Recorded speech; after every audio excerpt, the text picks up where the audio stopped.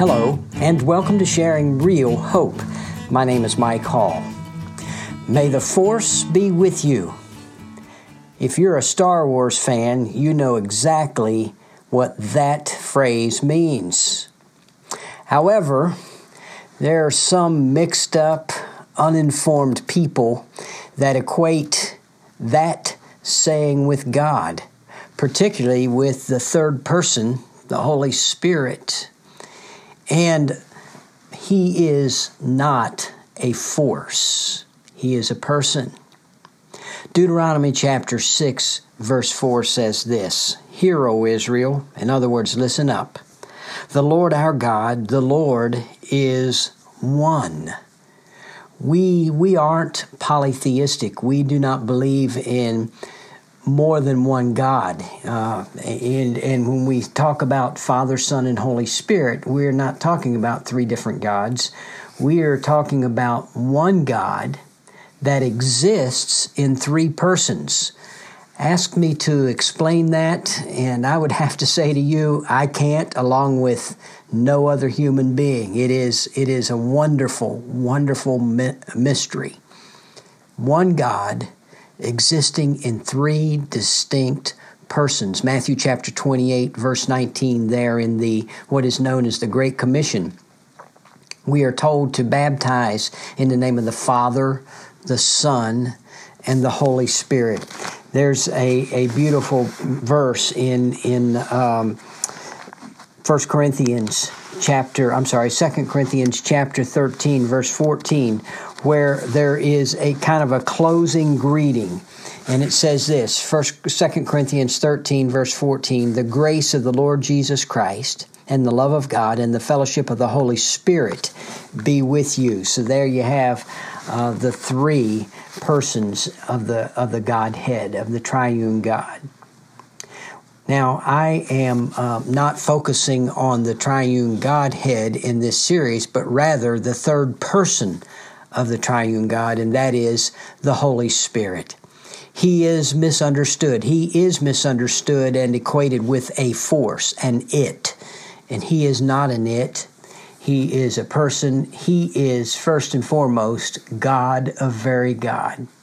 Acts chapter 5, verses 3 and 4 call Him God. There in that story, it's the story of Ananias and Sapphira, and they had lied, and the word says, I'm paraphrasing there, verses 3 and 4, they said that you have not lied to men, you have lied to the Spirit, you have lied to God. And so He is called God there. He is the Eternal One. In Hebrews chapter 9, verse 14, He is called the Eternal One. As a matter of fact, it says this, "How much more will the blood of Christ, who through the eternal Spirit offered Himself to God without blemish." And so He is called eternal. He is called omnipresent. That means He is everywhere present. In Psalm chapter 139, in verses 7 through 13, let me just read a little bit of that, where it says in verse 7, "Where can I go from your spirit, or where can I flee from your presence? If I ascend to heaven, you're there. If I make my bed in Sheol, behold, you are there. If I take the wings of the dawn, if I dwell in the remotest part of the sea, even there your hand will lead me." And so on and so forth. And so we see here that there is nowhere you can go to escape the Spirit of God. This is an attribute of divinity, of deity, omnipresence, everywhere present. There's nowhere you can go to escape the presence of God, the Holy Spirit. As we think about the Holy Spirit, we further see that as God, He was involved in the creation. In Genesis chapter 1, verse 2, it says, "The earth was formless and void, and darkness was over the surface of the deep, and the Spirit of God was moving over the surface of the waters." And so there you see the Holy Spirit all the way back at the beginning of creation, involved in creation as He moved or hovered over the waters. we continue to see him make his presence known throughout the Old Testament. He, at times, would come upon leaders, and he would be there to help them in their leadership. And there are numbers of places that's true in the Old Testament, but I'll just go to the book of Numbers. And the book of Numbers, chapter 11, verse 17 says, "Then I will come down and speak with you there, and I will take of the Spirit, capital S, who is upon you, and will put him upon them. And they shall bear the burden of the people with you, so that you will not bear it all alone." And so this is where Moses is being talked to, and he's told that he will get some elders, and those elders will help him lead. And in verse 24 it says, "Moses went out and told the people the words of the Lord. Also he gathered 70 men of the elders of the people and stationed them around the tent. And the Lord came down in the cloud and spoke to him, and he took of the Spirit," again capital S, "who was upon him, and placed him upon the 70 elders. And when the Spirit rested upon them, they prophesied, but they did not do it again." And so there was a one-time special miraculous prophesying from these 70 men to emphasize the fact, symbolize the fact that the Holy Spirit had come on them for the purpose of helping them in their leadership. But Moses said something there in verse 29 that is important. He said, "But Moses said to him, 'Are you jealous for my sake? Would that all the Lord's people were prophets, and that the Lord would put his Spirit upon them.'" And so Moses is kind of looking forward to, he's anticipating the time when the Holy Spirit would be upon all people, but that was not so in the Old Testament. He came and he upon people for leadership. David in Psalm 51, and this is a familiar passage if you know anything about the Scriptures. This is where Psalm 51 is where David was repenting of his sin, the sin that he committed with Bathsheba, of adultery and killing her husband.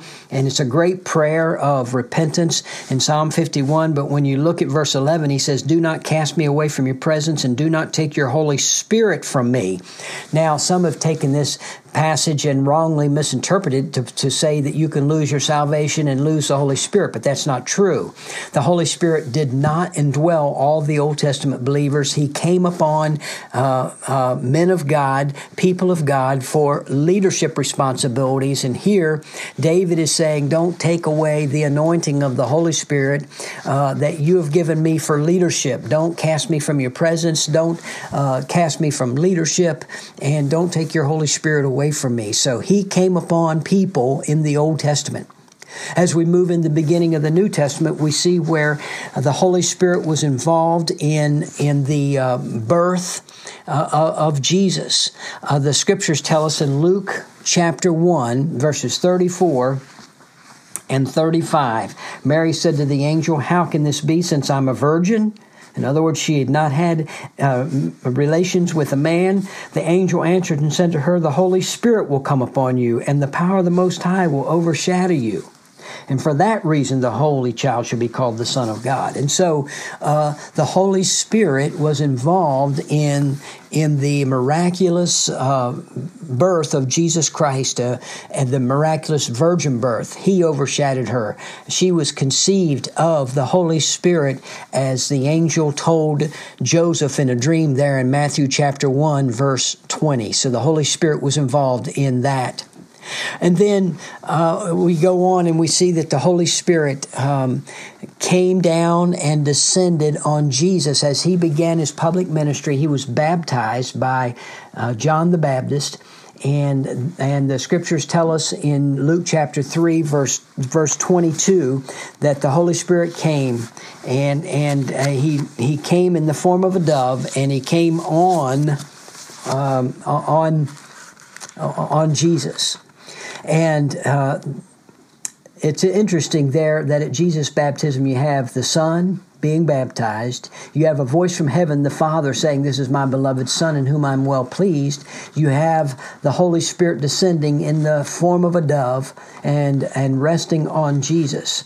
And then, if you go over one chapter to chapter 4 of Luke, you'll see that it says, verse 1, Jesus, full of the Holy Spirit, returned from Jordan, was led around by the Spirit into the wilderness. And so here we see Jesus full of the Holy Spirit and being led by the Spirit.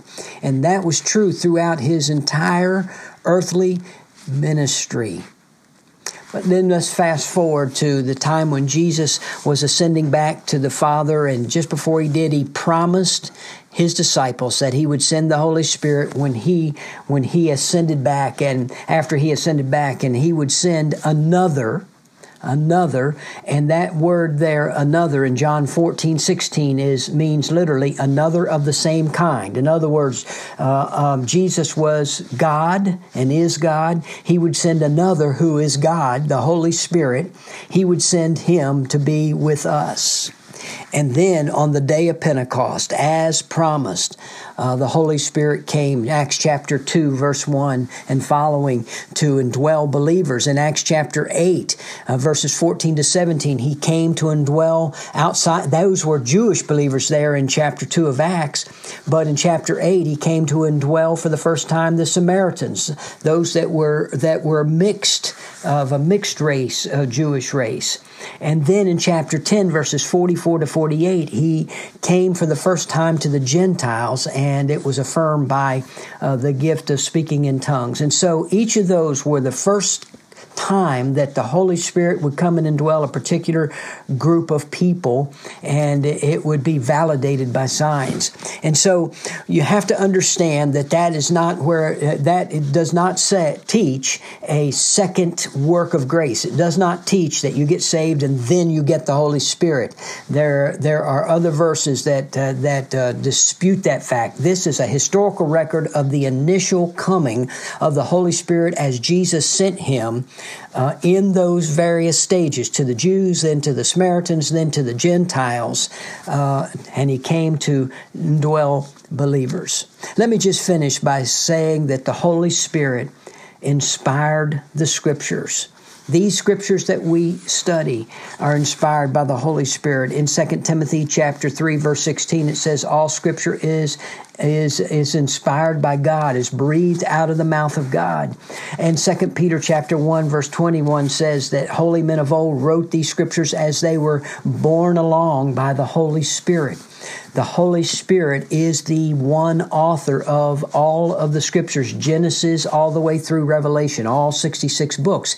God used human instruments. He used human men in their own words with their own personalities and backgrounds to write the Word, but it was ultimately inspired. It was ultimately authored by the Holy Spirit. And so therefore, when we want to hear the voice of the Holy Spirit, we read the Scriptures and allow Him to open our minds. We're going to talk a lot more about that on the next couple of podcasts as we talk about the ministry of the Holy Spirit. But today I wanted us just to be introduced to Him, to see that He is God, a very God, the third person of the triune Godhead, that He is a person, that He is not a force. And so may the force be with you is fun when you're watching Star Wars, but it is not true about the Spirit of God. He is a person who works and lives in us, and He is God, a very God. Well, look forward to talking more about the Holy Spirit and His ministry and seeing what the Scriptures say on the next podcast. Until then, God bless. Thank you for listening to this edition of Sharing Real Hope. We hope that you were encouraged in your walk with Christ by what you heard. Please take a moment to email us with your questions, prayer requests, and comments. Our email address is sharingrealhope@gmail.com. Again, that's sharingrealhope@gmail.com. Or you can visit our website at sharingrealhope.org. Until next time, keep living in and sharing real hope.